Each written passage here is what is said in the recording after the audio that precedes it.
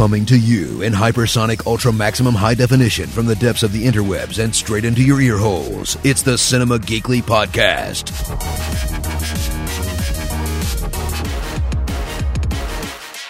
Featuring all of the people's names I wasn't paid enough to say in this intro.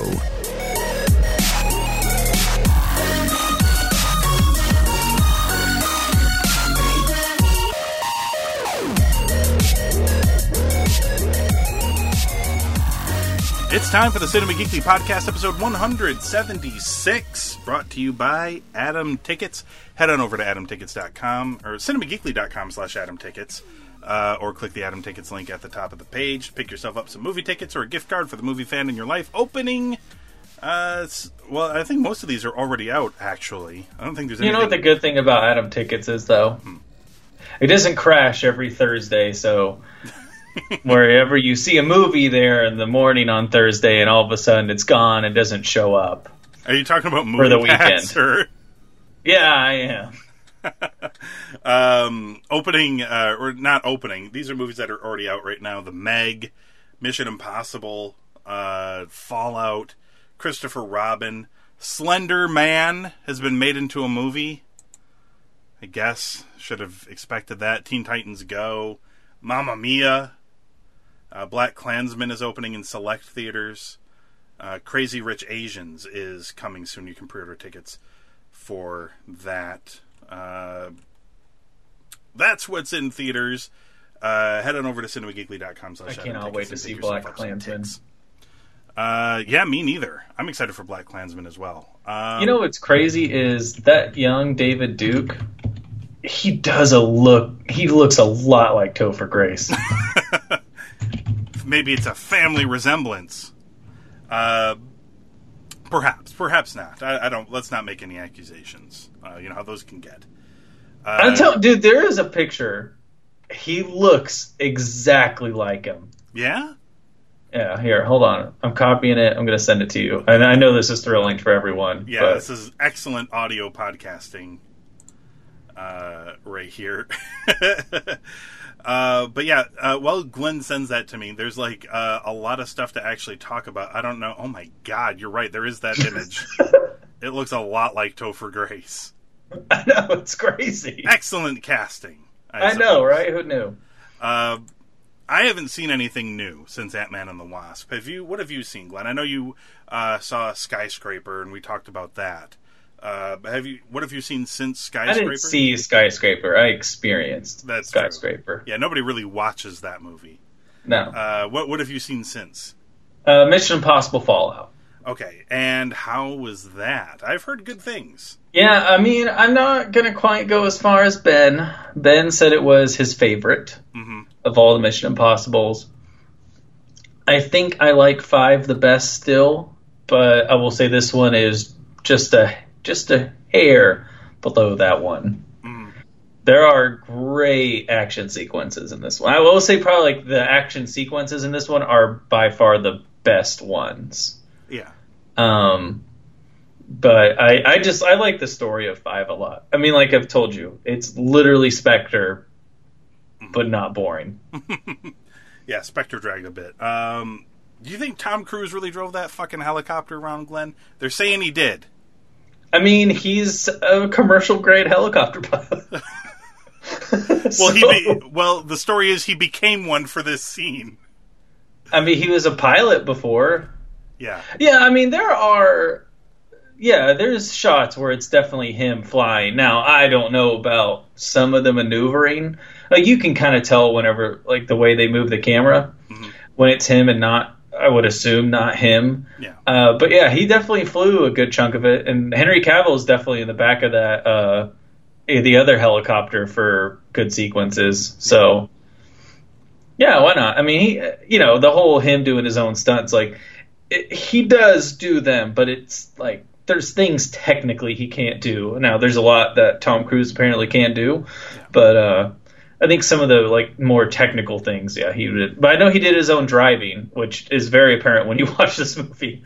Like, he's very adamant on doing his own driving and motor. I mean, that was the thing about 5 is like you can't, I mean, I guess you could digitally it, but you would definitely have some uncanny valley if you did. Yeah. But it's totally him not wearing a helmet driving as fast as possible down the highway in Morocco. I mean, that's definitely him.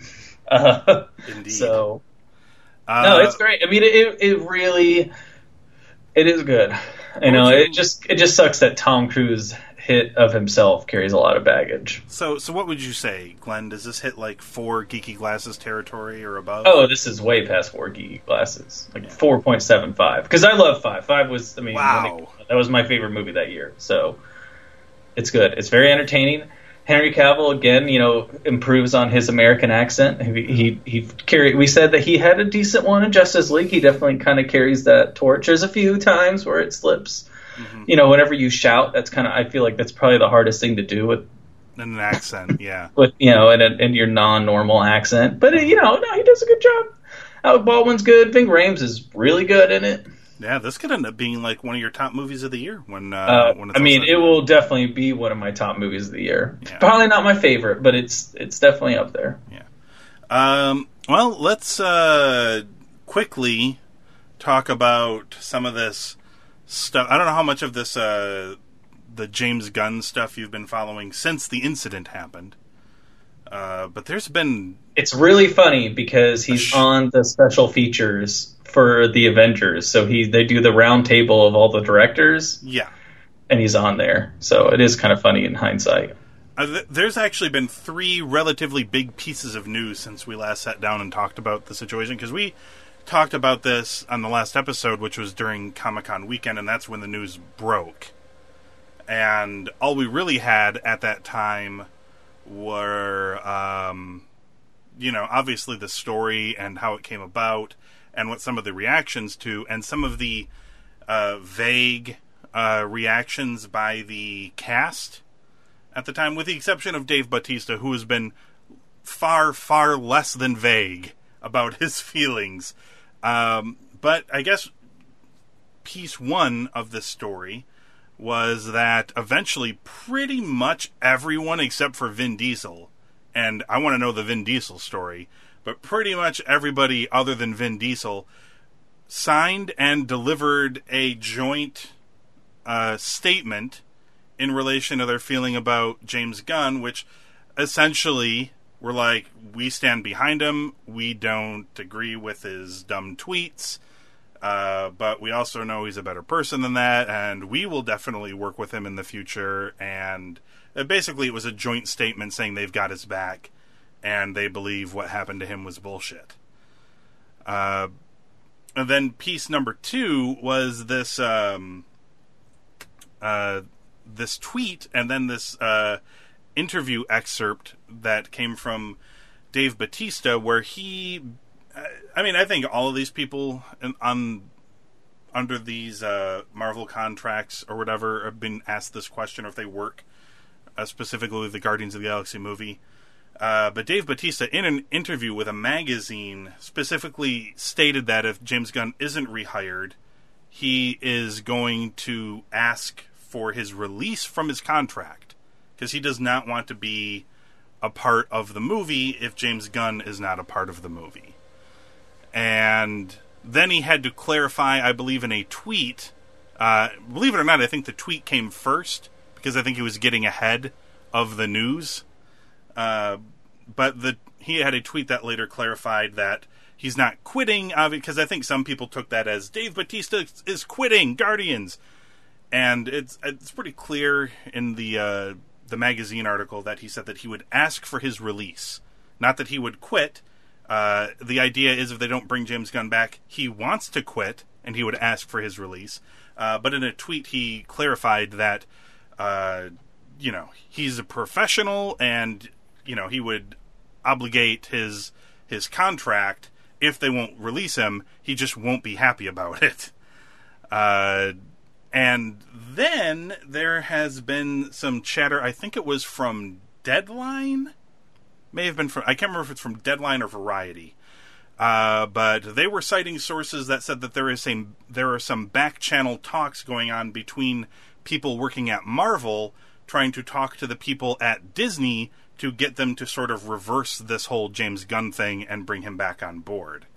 So apparently there is some back-channel talking going on between Marvel higher-ups and Disney higher-ups about bringing him back. So, I don't know. I feel like Disney, they had their knee-jerk reaction to this because they wanted to avoid turning it into a controversy, and I think in doing so quickly, they've ended up creating the controversy that they were seeking to avoid in the first place. I don't know. Where do you fall on this whole mess? Well, I'm going to draw a parallel to something that might sound a little strange at first. Sure. Well, dude, I've in another podcast, we just got done talking about Better Call Saul, and I compared Saul to what was it, Legends of Tomorrow. So I mean, maybe this will be stranger than that, but I don't know. Good luck. No, the whole thing really reminds me of the NFL's handling of domestic violence. Because the whole thing was all these athletes, and I say athletes, I mean NFL players. If you look at any other major sport in North America, it is mostly NFL and that guy that the Astros just got from the Toronto Blue Jays. And Aroldis Chapman. Yeah. But mostly it's an NFL thing. And so the whole thing is everyone hates Roger Goodell because he's the devil. But he took an extreme step that overstepped. Roger Goodell being Disney here. Yes. Yes. Took an extreme step to counter PR because of all the arrests and charges and essentially, payouts just like what Bill O'Reilly's people were doing, hush money. For victims. And people freaked out because it was overstepping the bounds of what the commissioner should do.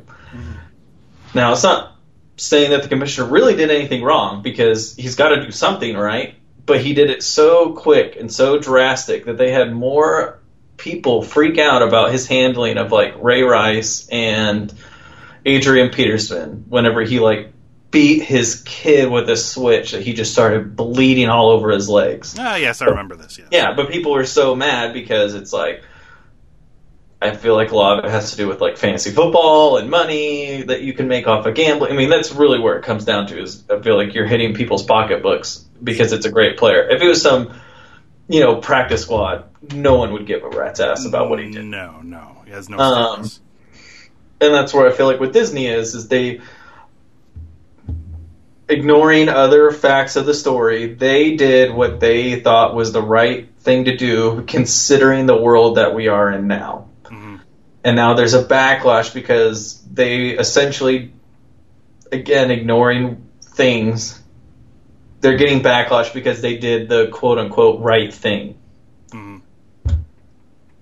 Again, not really the case because of all previous stuff, but that's where it really reminds me of is they did something to course correct because, oh shit, this is what's nipping in the butt now.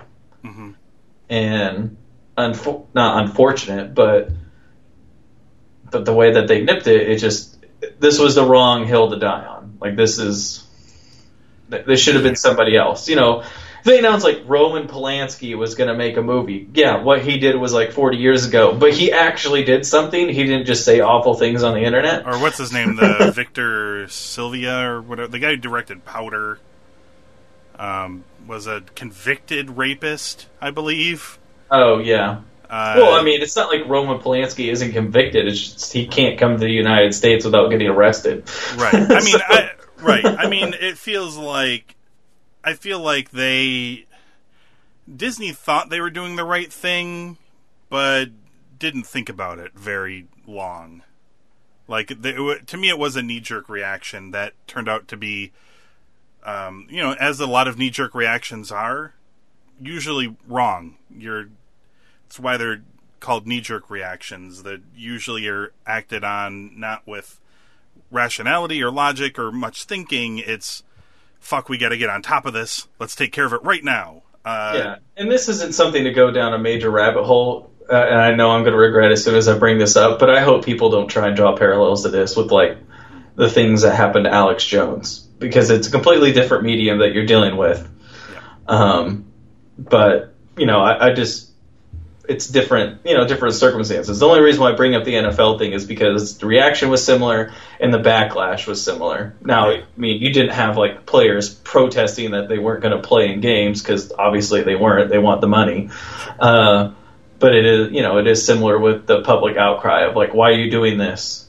Yeah. This is an overstep.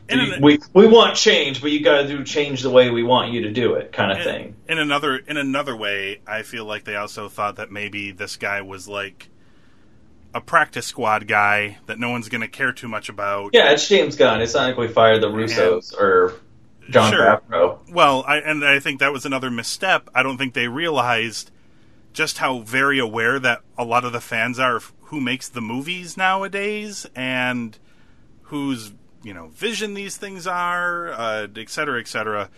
And I don't think they expected the backlash in return. I think they thought they were doing a good thing. This is just what happens when you don't stop and think about it, which, Well, and the thing, too, is, like, James Gunn, like, he's a nobody in, like, mainstream. Mm-hmm. But just like anything that comes from genre, like, you have a very dedicated fan base. Yeah. Better Call Saul is small, or, like, Breaking Bad was small, but, like, everyone talked about it on the internet. Yeah. I mean, I think their most viewers was, like, 4.5 million. Mm-hmm. But please tell me somewhere on the internet that didn't talk about Breaking Bad on a daily basis. Sure. So I don't know what's going to actually end up coming of this. I don't know if the back channel talks, if they're really happening, are going to result in anything. Ultimately, I think, I don't know. To me, I don't. Do you think that the actual storytelling of the movies, because the whole thing is he was supposed to oversight space. And he was writing, and he's in the middle of writing the script for the movie as well, or he was. I don't know if he still is. I know that he's not directing the movie anymore, but I don't know if he's been fully removed in any and all ways. I presume that he has been, but I know he was. Yeah, but I think it'd be like a Edgar Wright thing, right. Whereas you're still going to have flavors of what he originally had. I mean, I know he's a producer in Infinity War. His name is in the credits there as one of the producers, and I know they want him to kind of after Infinity War, the idea, or the second Infinity War, whatever you're going to call it, the idea was that he was going to be overseeing like the new direction the movies go in, or something along those lines, which to me is actually he is a pretty big name, at least behind the scenes, in that regard, if that's what they were. Well, I mean now, but that's what I mean is like, sure. They treated this as, because that was their whole thing, is let's hire up-and-comers or people who haven't done a whole lot. Right. Well, I mean, and if they, I guess because they can have ultimate power over them, right. But someone like a James Gunn, like, they have a voice and he has a following. To me, but it's a following that you're not used to. Right. To me, the real story here, I think, is, even if they thought James Gunn was not a large name that most people would recognize, the story has gotten out there to all of those people, so they know who he is. And the fact that all of the big-named actors who the normal people do know have come out in support of him, I think the real story is there. If they don't bring him back, is this movie going to face, bigger than usual backlash or petitions or boycotts or, whatever the case maybe? Are people going to be, looking at the movie going like, these guys didn't want to do this movie without James Gunn, but they didn't have a choice? Are they phoning it in? Are they not really trying their best? Is the movie not going to be? Is this going to be Thor 2? I feel like they've created a giant whirlwind here in firing him, and I'm not sure. I'm not really sure. I think the only way to subside it is to just bring him back. The only people you're going to upset are the people who think he's a pedophile. So. Yeah, but those are also the people who are going to buy Dinesh DVDs on yeah, that's true. On Amazon. We're not going to talk about Dinesh's movie, but let's talk about a movie that could be as good as that Dinesh D'Souza movie. Have you seen the second trailer for Venom? Yeah. How are you feeling about this? Aaron, from what I've seen from his posts, he seems to be much more into this movie than I am. I am not into this movie. The second trailer did nothing for me. This still feels like a pretty generic superhero movie. I didn't understand when he said it looked funnier. Did he say that? I don't know. I don't know. Yeah, if it looks he said funny. something about it being funny and like, oh, the jokes are in. We finally got the jokes or something. Well, so they aren't doing an R-rated Venom movie, which I've heard people say like that type of setting would work best for what that character is. And I guess the idea is they didn't want to do an R-rated Venom because Venom interacts with Spider-Man, who lives in a purely PG-13 world with the MCU. And if you ever want Venom to be interactive in that environment, I don't know. To me, that's a bullshit argument, because if they wanted to put Deadpool in the Avengers, they could totally PG-13 Deadpool. We've talked about this before.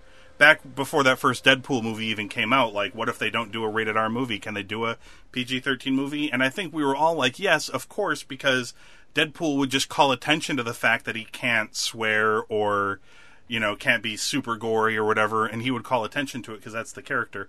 It would, you know, you can make Deadpool fit into the MCU.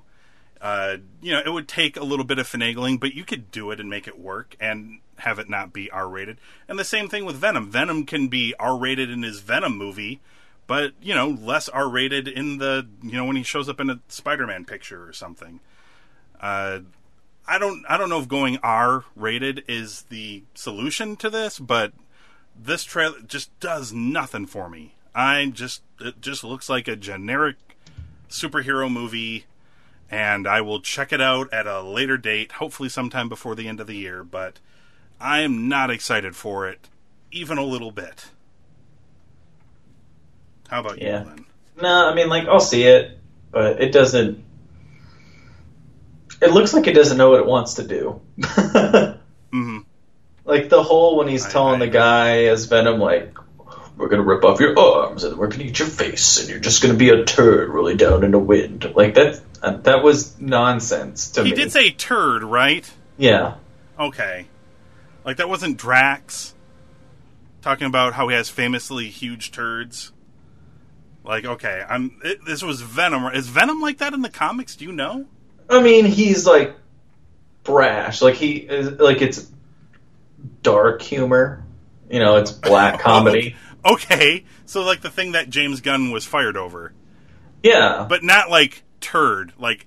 Well, that's what makes him an anti-hero, okay? Yeah. It's because he's not all sunshine and rainbows. I'll eat your arms and legs and then you'll just be a turd. Like, no. Like, I mean, there's no way to really... I mean, really, if they want it to be just, like, completely... like, I feel like they could hire, like, Charlie Day and Rob McElhenney to do, like, punch-up jokes. Yeah. Like, just insert the really awful things that they do in Always Sunny. And make him say some of those things that they actually do in that show. Well, hopefully they take that line about him eating various parts of his body and then he'll just be a turd. Hopefully that one gets removed from the movie, because that was awful. Like, you can't... Like, I was okay up until the turd thing, because that was, like, the dumbest punchline. Yeah, the only way that would work is if it was Tom Hardy playing Bane, and then it would be fucking hilarious, because he's saying in that fucking Bane voice. That's the only way it would be funny to me.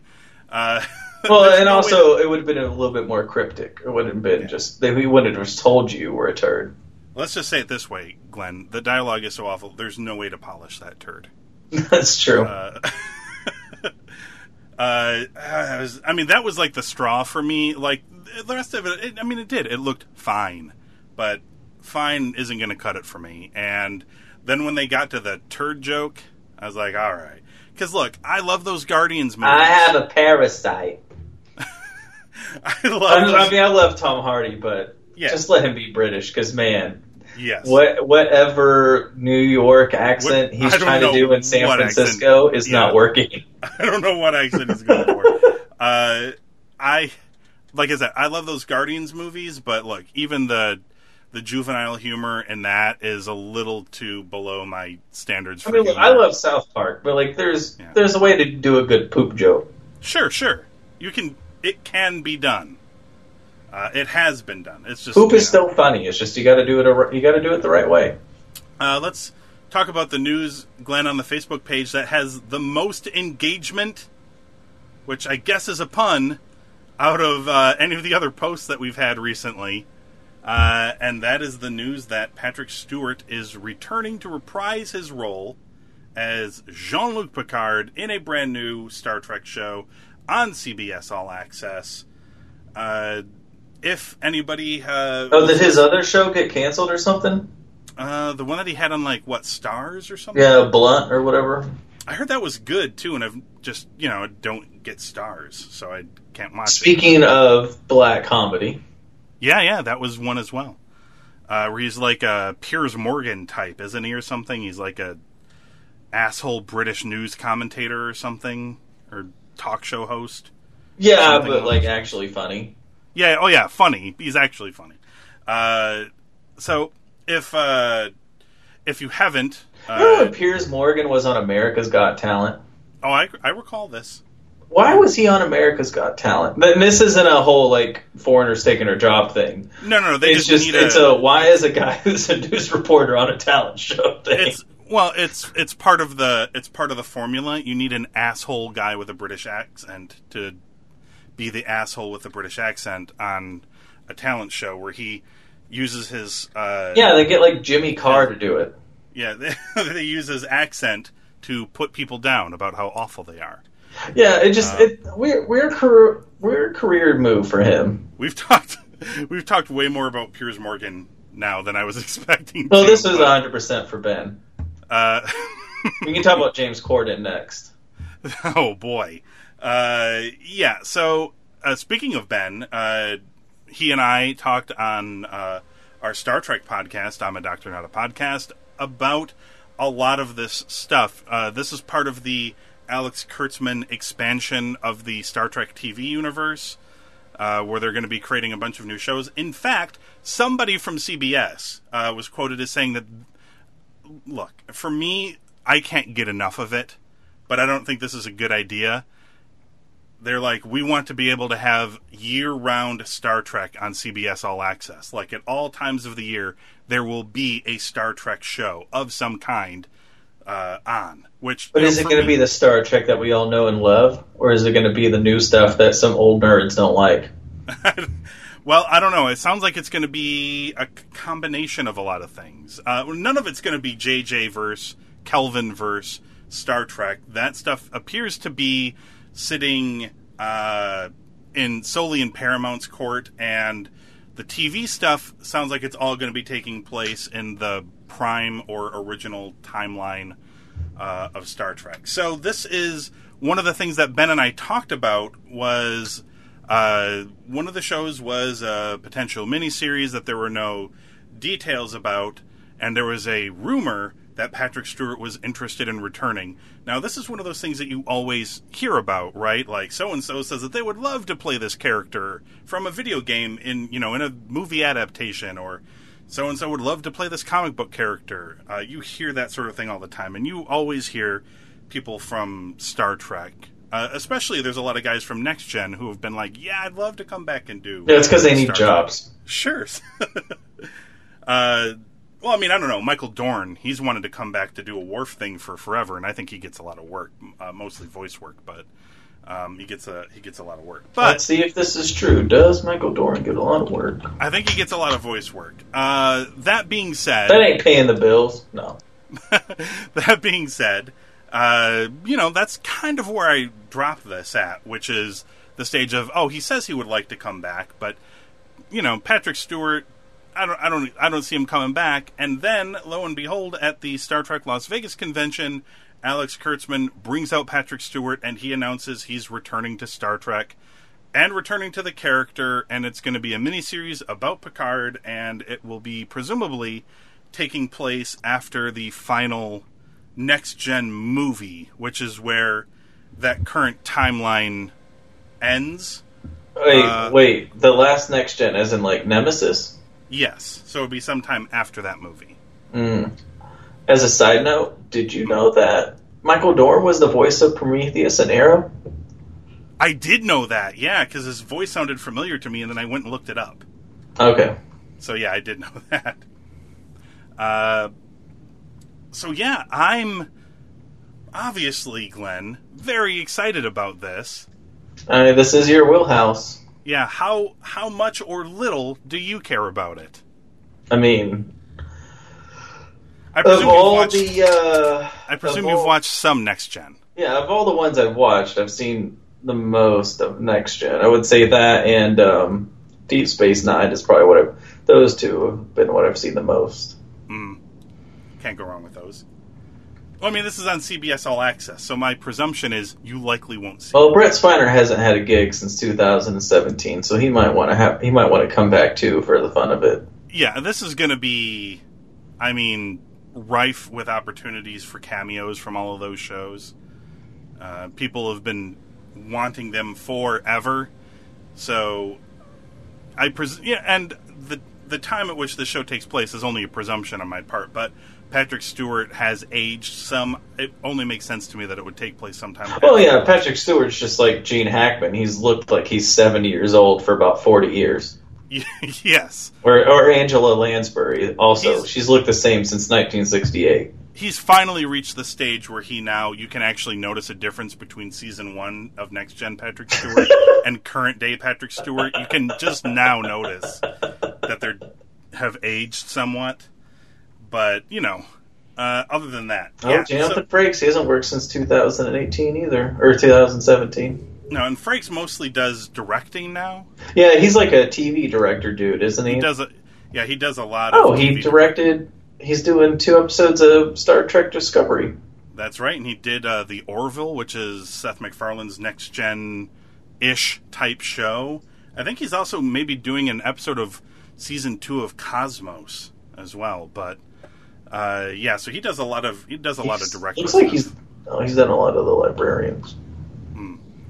But yeah, I'm, suffice to say, very excited about this. I don't even care what it's about.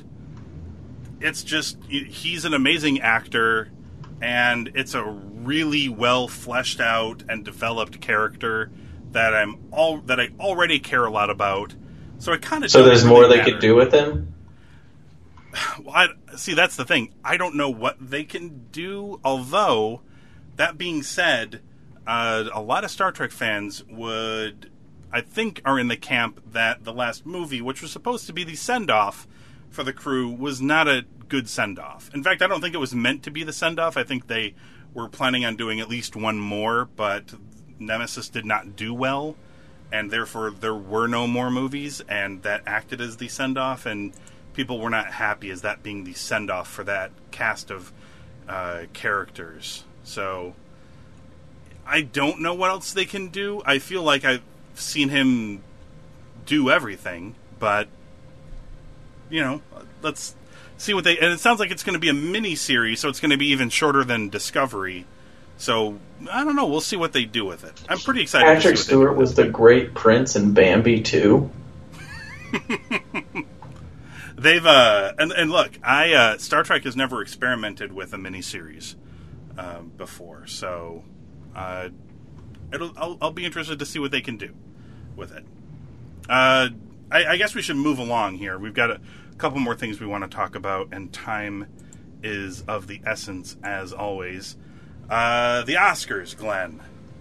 It's not Oscars time, but they've made news nonetheless. Correct me if I'm wrong about this. This is what I've gleaned from reading about this. It sounds like the Oscars really want to give an award to Black Panther. Something that's not a visual effects award, something that's not a sound design award, something that's not a costuming award. They really want to give it something better than a technical award, but they don't want to give it like a Best Picture nomination or something. I think they could definitely do Best Supporting Actor and Supporting Actress. Or maybe even Best Director? No. I'm not sure. I mean, it really depends on what comes out later in the year, to be honest. That being said, and I agree. I think there's cases that you can make for Best Supporting Actor and Actress in some cases. But yeah, to me, this is what it really feels like. It feels like, because they could have done this at any other time. Well, I mean, it's the reason why they expanded it was because of The Dark Knight. So right. And unfortunately, it turned into like, let's pick the other art house movies that aren't really that good. Yeah, can squeeze them in. I feel like they could have added this particular award at any like the time. Post. That movie's just hot garbage. So what I'm saying is they could have added this award at any time, like post Dark Knight or post Return of the King. They could have added this award at any time, or Mad Max.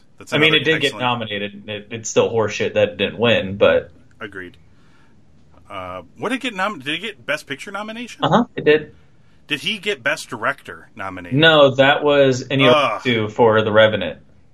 I mean, I know it's a tough field. But I mean, we've talked about it, and he directed the shit out of that Mad Max. I've ranted so many times, but it's like, how do you win Best Production Design, Best Visual, like Best Editing? Like they almost won every technical award, but he's not. He's not the best good enough director. Okay.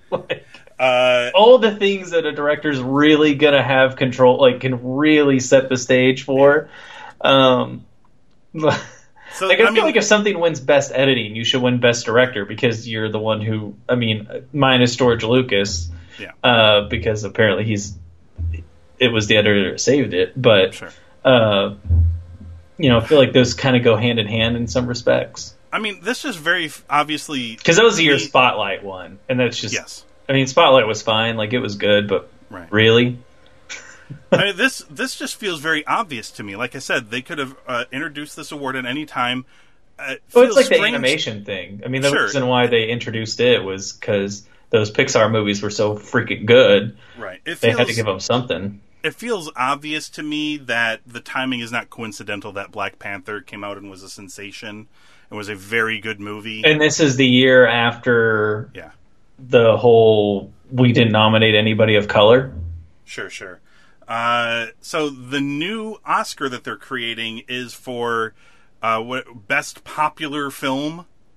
Why don't they just call it the MTV Movie Award? Like that's all it is. What's the one thing that people tend to deride the Oscars for? That it's a bunch of snooty old white people who want to give awards to a bunch of movies that nobody saw. And to placate people, they did the most old white person snooty movie film thing.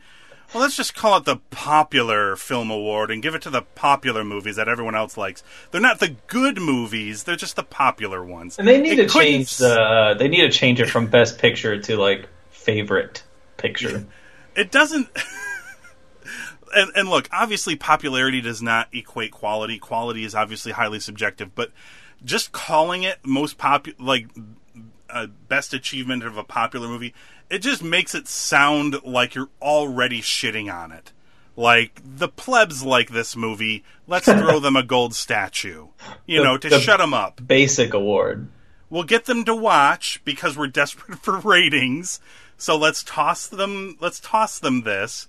But, we're going to backhandedly compliment them by giving them an award, but also, downplaying the importance of the film by just referring to it as popular. Well, that was that's like the thing of, the movie that should win Best Picture always wins Best Original Screenplay.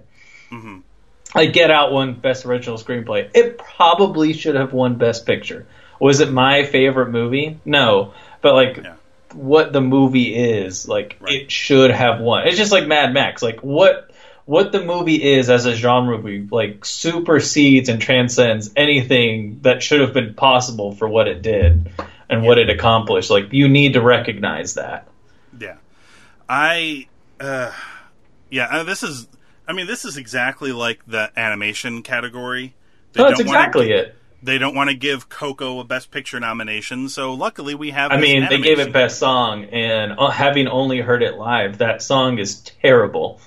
The movie's great. It's a great movie. I know. I've heard. I heard it'll make you cry. There's a lot of great Pixar movies that probably could have gotten Best Picture nominations had they, they have those. Basically, the Oscars are still carrying the stigma. Cartoons are for kids. Blockbusters are for idiots. Comic book movies for kids. No serious fan of movies will care about these movies. I don't know if this is the true, message they're sending. But the last movie that got nominated for Best Picture that was animated was Beauty and the Beast. I think it's the only Best Picture nominee since like Snow White or something ridiculous like that. Yeah, in the 20s or the 30s or something. Yeah. So yes. I don't know if that's 100% true. I know Beauty and the Beast got nominated for Best Picture, but I think it is like the only movie, and that's why, because when Disney started having the Renaissance, that's why they created the Animation Award. But it was like years later. I don't think it was until like Shrek came around, like early 2000s. I mean, I get it to a degree. But the thing is, now we're never going to have an animated movie that can win Best Picture. Right. When some years there's a case that it could. Look, to me, I get it to a degree that there are a lot of genres of movies, and each of those genres produce at least a handful of really good movies every year. And it's impossible to... You telling me that there's like 5 good horror movies a year? Well, okay. With the exception of horror. This year's an aberration because there's like 2. Yeah. I mean, if you count Annihilation, I guess 3. It's... Yeah. It's just... I get that there's too many to choose from, but then again, it's also very clear that they purposefully, unless faced with a lot of backlash, do not put, movies from the nerdy genre into consideration for anything other than... And also, what's the cutoff of popular? Sure. Like, how much money does it have to make? I mean, we'll talk about the box office stuff for the summer to close out the show. I'm positive almost none of these, with the exception of the fact if they get considered for technical awards or for best popular film, will not get any other nominations of any kind. So, presumably, popular means movies with big budgets that did big box office. Is like Planet of the Apes, the second one. Mm-hmm. That would have won this award, I think. Oh, and I don't know what came out that year, but I really don't have to think about it. Yeah, but I mean, so it just, I don't think this is what people are clamoring for. I think what people are clamoring for is to recognize on equal footing all movies of different variety. Yeah, ignore the setting, pay attention to the story. Yeah. It doesn't matter that Black Panther is about a superhero with superpowers. It's more than that.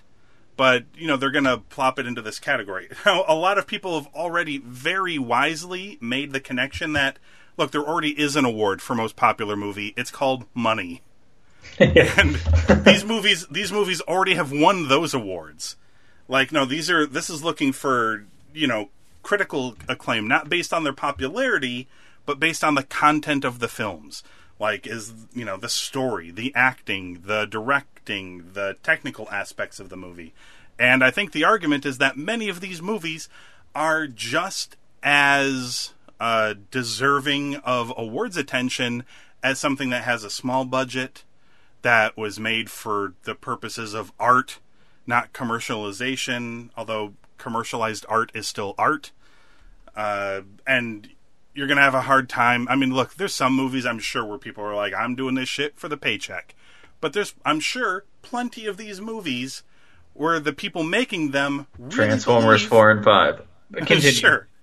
But I bet there's people who's working on some of these other movies who really believe in what they've created, and it is art. Yeah, I mean, I would say like anything that could have a hint of nostalgia.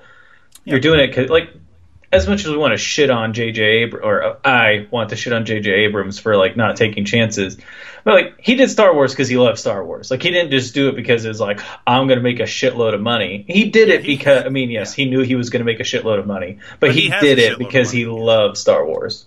Yeah, like, what kid doesn't dream of doing the thing that, like, I really should flip it around. What adult wouldn't dream of doing, like, the thing that you dreamed about as a kid, and then you get to do it? Not very many people are going to turn that down, because, why would you? Nostalgia is not a bad thing. It's a good thing. It's just bad when it's done poorly. I just... The reason why I ask about the popular thing, it probably got forgotten about because it wasn't the smash hit that came out in February, but like Annihilation. Like, that is a genre, quote-unquote, popular movie. Now, it didn't make a lot of money, and a lot of it has to do with the fact that it went to Netflix internationally. Annihilation feels like the type of movie that would get nominations. I mean, it's going to, like, crush at the Saturn Awards, probably. Yeah, it's too weird for most mainstream audiences.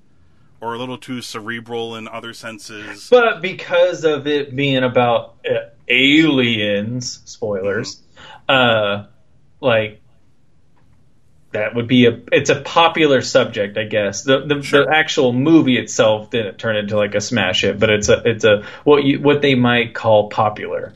And that's the problem, is it's so vague. Like, what do you distinct, like we were talking about, like, Better Call or Breaking Bad. Like, it was popular on the internet, but like actual raw numbers, it wasn't like more people watched NCIS 10 times over than they ever watched Breaking Bad. But I mean, who the hell talked about NCIS on the internet? Yeah, nobody. Yeah. Those people don't have the internet. I mean, they may have talked about it on their landline phone. Yes. They talked about it at the senior center. It didn't have the buzz. It doesn't have buzz around it. And I guess that's my thing, is what are you going to distinct as popular? Yeah, I don't think they've made it clear what the qualifications are. I think they just said, we're going to get a movie where we know that we can give an award to a predominantly black cast and a black director. They're going to look at, I'm guessing they're going to look at the box office for last year, and then they're just going to look at the ones that aren't animated, and they're going to be like, all right, these are the nominees. Yeah, because like, why wouldn't Incredibles be in that? Oh, well, it's already going to get animated movies, or not get, but, be in the running for that. Right. But, are you going to have something, now, as we saw the reviews, like, what if the Meg had a little bit more cheese to it, and it was more Deep Blue Sea, less trying to be like Jaws, then... I mean, I'm going to reserve my thoughts until I see it, but that's what I've heard at least. Yeah, but what I mean is, like, is that really going to go up? Or like I Love Skyscraper, because it was ridiculous. Mm-hmm. Now, it's made money internationally, but domestically it hasn't been so hot. So is that being considered just because it's made money? It made more than the 50 million threshold that it seems like a lot of the smaller movies make. Yeah. And it's weird. I will say this now because my theaters locally are going under renovations. But I saw the Sorry to Bother You didn't play here. Black Klansman's not playing here. Now that probably says something more about the demographic here than anything with those two examples. Yes. But even to some extent, like, I didn't get the award movies, and it wasn't even a limited release thing until like pretty damn close up until the Oscars in some cases. Like, I didn't get to see all of them until February. I didn't get to see every movie that was on that list. And it has nothing to do with like them being super popular, but it just seems like these theaters only want to take the safe bet. Yeah. Like, I loved Call Me By Your Name, but it was me and one other person in that theater when I saw it. Mm. My thing is, I don't know. I don't want them to just do it as a reaction, or even the other flip side of the reaction is like, oh, you're just doing this because you guys still want to, jerk each other's, dicks off with these small indie movies that you make. Because again, you have the Independent Spirit Awards for that. The Oscars should be on a whole, what was the best things that came out? Doesn't matter if it made $200 million or $3. Yeah. But also, I think they need to change the cutoff. I'm tired of these movies coming out like 3 days before the year ends. This is stupid. Because that's the other reason why no one's seen it, is because everyone pushes back because they want to win the Oscars, because the Oscars aren't until freaking March now. Like, they need to make the Oscars need to come out in February, and they need to make the cutoff point like Christmas. If your movie doesn't come out before Christmas, then guess what? And that's why no one sees it, because by the time it's going to be on DVD, the Oscars have passed. So there's no buzz because everyone's trying to be the last movie out. Anyways, I'm done with my rant. Sorry. Let's talk about box office to close things out here. The summer is nearly over. According to Box Office Mojo, the summer is defined by the first Friday in May through Labor Day weekend. And it's pretty much here. I don't think there's anything else really big coming out between now and then. Correct me if I'm wrong, but I don't think there's anything really huge coming out that could really affect the charts. I mean, maybe Crazy Rich Asians. Yeah, I mean, it could make it into the. I think it could make it into the top 10 or whatever before the summer is done. I'd be surprised it didn't make 100 mil. I guess let's look at what I'm saying. Let's look at the top 5. We'll look at the top 5 domestically and then worldwide because they are slightly different. And depending on how you want to, use the numbers, and depending on when you want to define the summer season, number 5 could be Ant-Man and the Wasp, or it could be Solo: A Star Wars Story. Depending on if you want to count Avengers: Infinity War as a summer movie, it was originally slated to open in that summer window, the very first week of that summer window, but they moved it up a week, I guess, to... I think, wasn't it to, like, curb spoilers? I think. I don't remember. I think it was so it would open identically with the rest of the openings across the globe to avoid spoilers. I don't remember exactly, but I don't know. Glenn, are we going to include Avengers or exclude? Why not? I mean, I think it's so close that who cares about the semantics? Yeah, I think it counts. I think it totally counts. All right, so then that would make Solo: A Star Wars movie number 5 with $213.1 million. That's actually better than I thought it was going. I mean, obviously that's a huge disappointment for Disney and Star Wars, and we've long speculated or given our opinions about why the movie did not do as well. By the way, that 213.1 is almost everything it made. It hasn't hit 400 million worldwide. Yeah, it did. It made 413.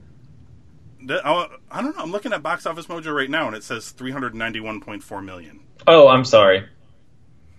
Are you looking at something else? Yeah, I don't know what I was looking at. Okay, so yeah, they haven't even hit that $500 million mark. So I would imagine. Well, then they say that the budget probably ballooned up to like 400 million to begin with. Oh yeah. So because of all the reshooting and stuff. I mean, I'm sure at some point they'll probably manage to turn a profit after TV rights or, media sales and merchandise and things like that. I'm sure eventually at some point it will end up making them a couple dollars. But that's not really why they make these. They don't make these movies to make a little bit of profit. They make them to make a lot of profit. Mm-hmm. They made these to pay for the next one. Although I'm a little surprised that it made it onto the list domestically. Number 4 is Deadpool 2, which did $318.1 million.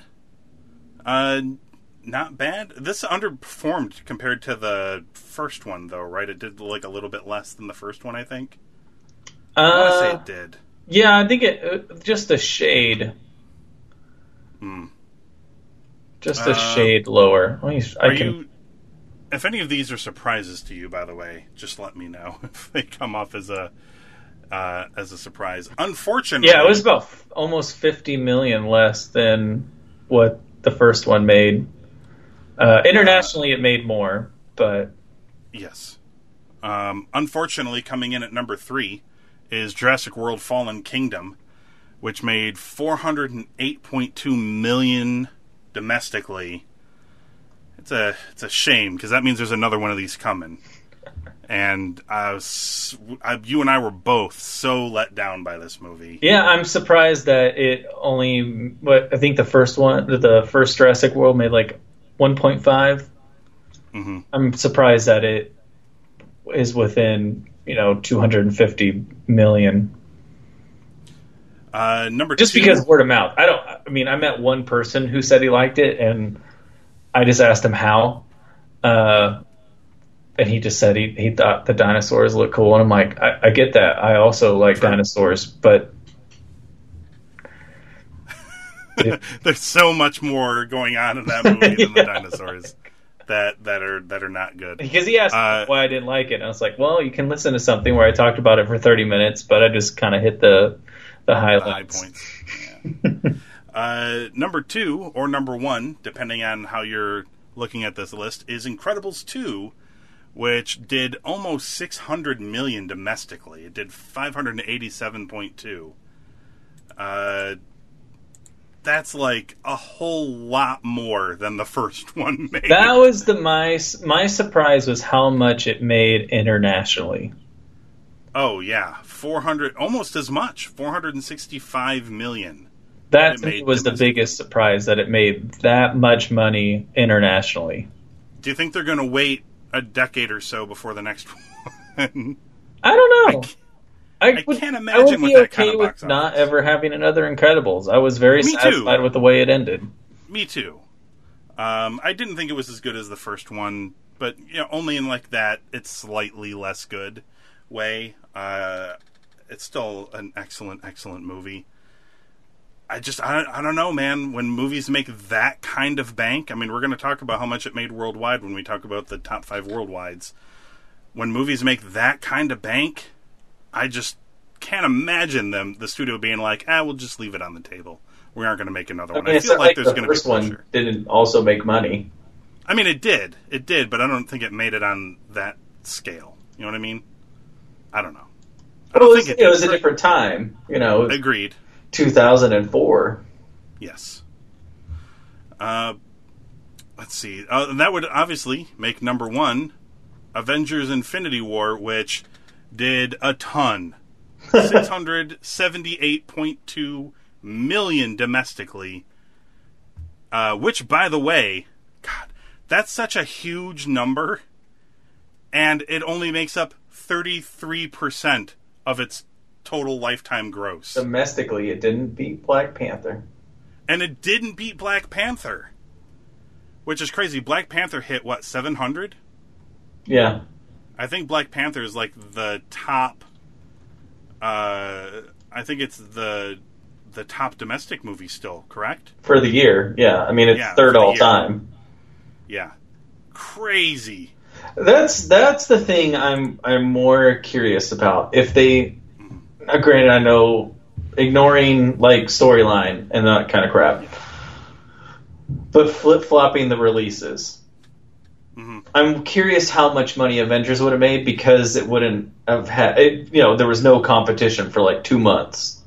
Yeah, because that was the thing is it did 250. I mean, it broke the record for its opening weekend. Yeah, but it dropped so fast that. What could you do? Because all these other movies came out within a month. Yeah, you had much stiffer competition in and around that time period compared to Black Panther, which, as you noted, opened to none.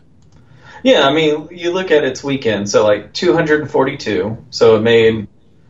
it opened at 202, so it opened 50 million less than Avengers: Infinity War. And then second weekend, it was only a drop-off of 3 million between the two movies. Yep. Third weekend, it passed it, I think fourth. But I mean, like, you go and it's like the second weekend, 111, 66, 40, 26, 17, 11, 8, 5, 5, 5. Like, you were able to, I mean, that was, it did almost $5 million the weekend after Infinity War came out. Like, yeah. That's crazy. I mean, I think a lot of people attributed that to like, oh shit, we haven't seen Black Panther yet. We should go see it before we see Infinity War. And Infinity War ended up driving more people to go see Black Panther, which was crazy. That's where I really think I think you're right. I think it's where the bump really came from. Whereas, you look at Infinity War, 257. Mm-hmm. Are we going to go with the, it's funny, it had the same amount of drop percentage as Batman vs. Superman. And it had then 62, 29. So the fourth week when Black Panther made 40, this one made 30. Yep. And then, 17, 10, 7, 5, 2.5, 1.5. So it didn't have the legs. And that's why I'm just curious. Like, if you flip-flopped them, I wonder how much money it would have made. Right. And ultimately, the story of their box offices were told in... because Avengers made so much money domestically. It made a ton. Imagine if this was the Christmas movie instead of Last Jedi. Yeah, I mean, this made so much money domestically, and as I noted, it was only 33% the domestic of its total. That's where it differed from Black Panther, is this was gargantuan overseas. Like, really, really big. I don't know if there's a lot of movies that did that kind of business. I'm actually looking at it. It is the third highest overseas movie in history. Mm-hmm. What's it behind? Avatar and Titanic.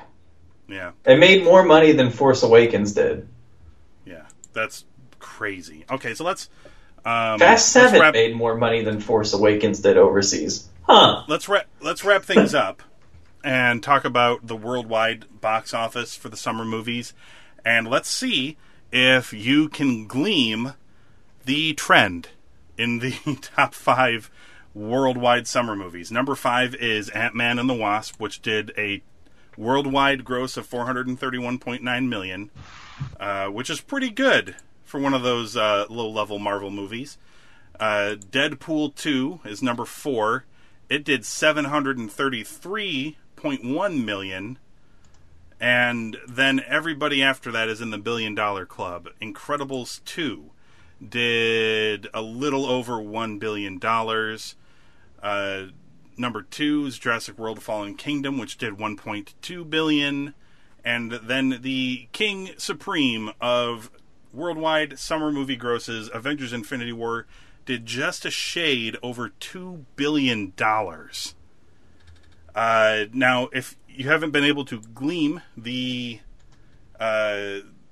similarities here, 4 out of the 5 movies are superhero movies.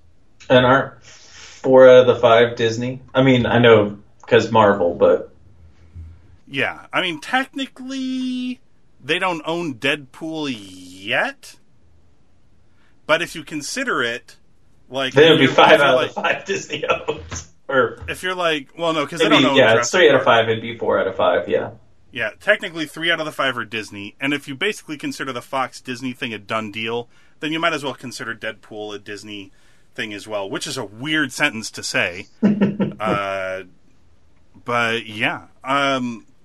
Did you, by the way, before we go, did you see the stuff about the announcements about the Disney streaming service?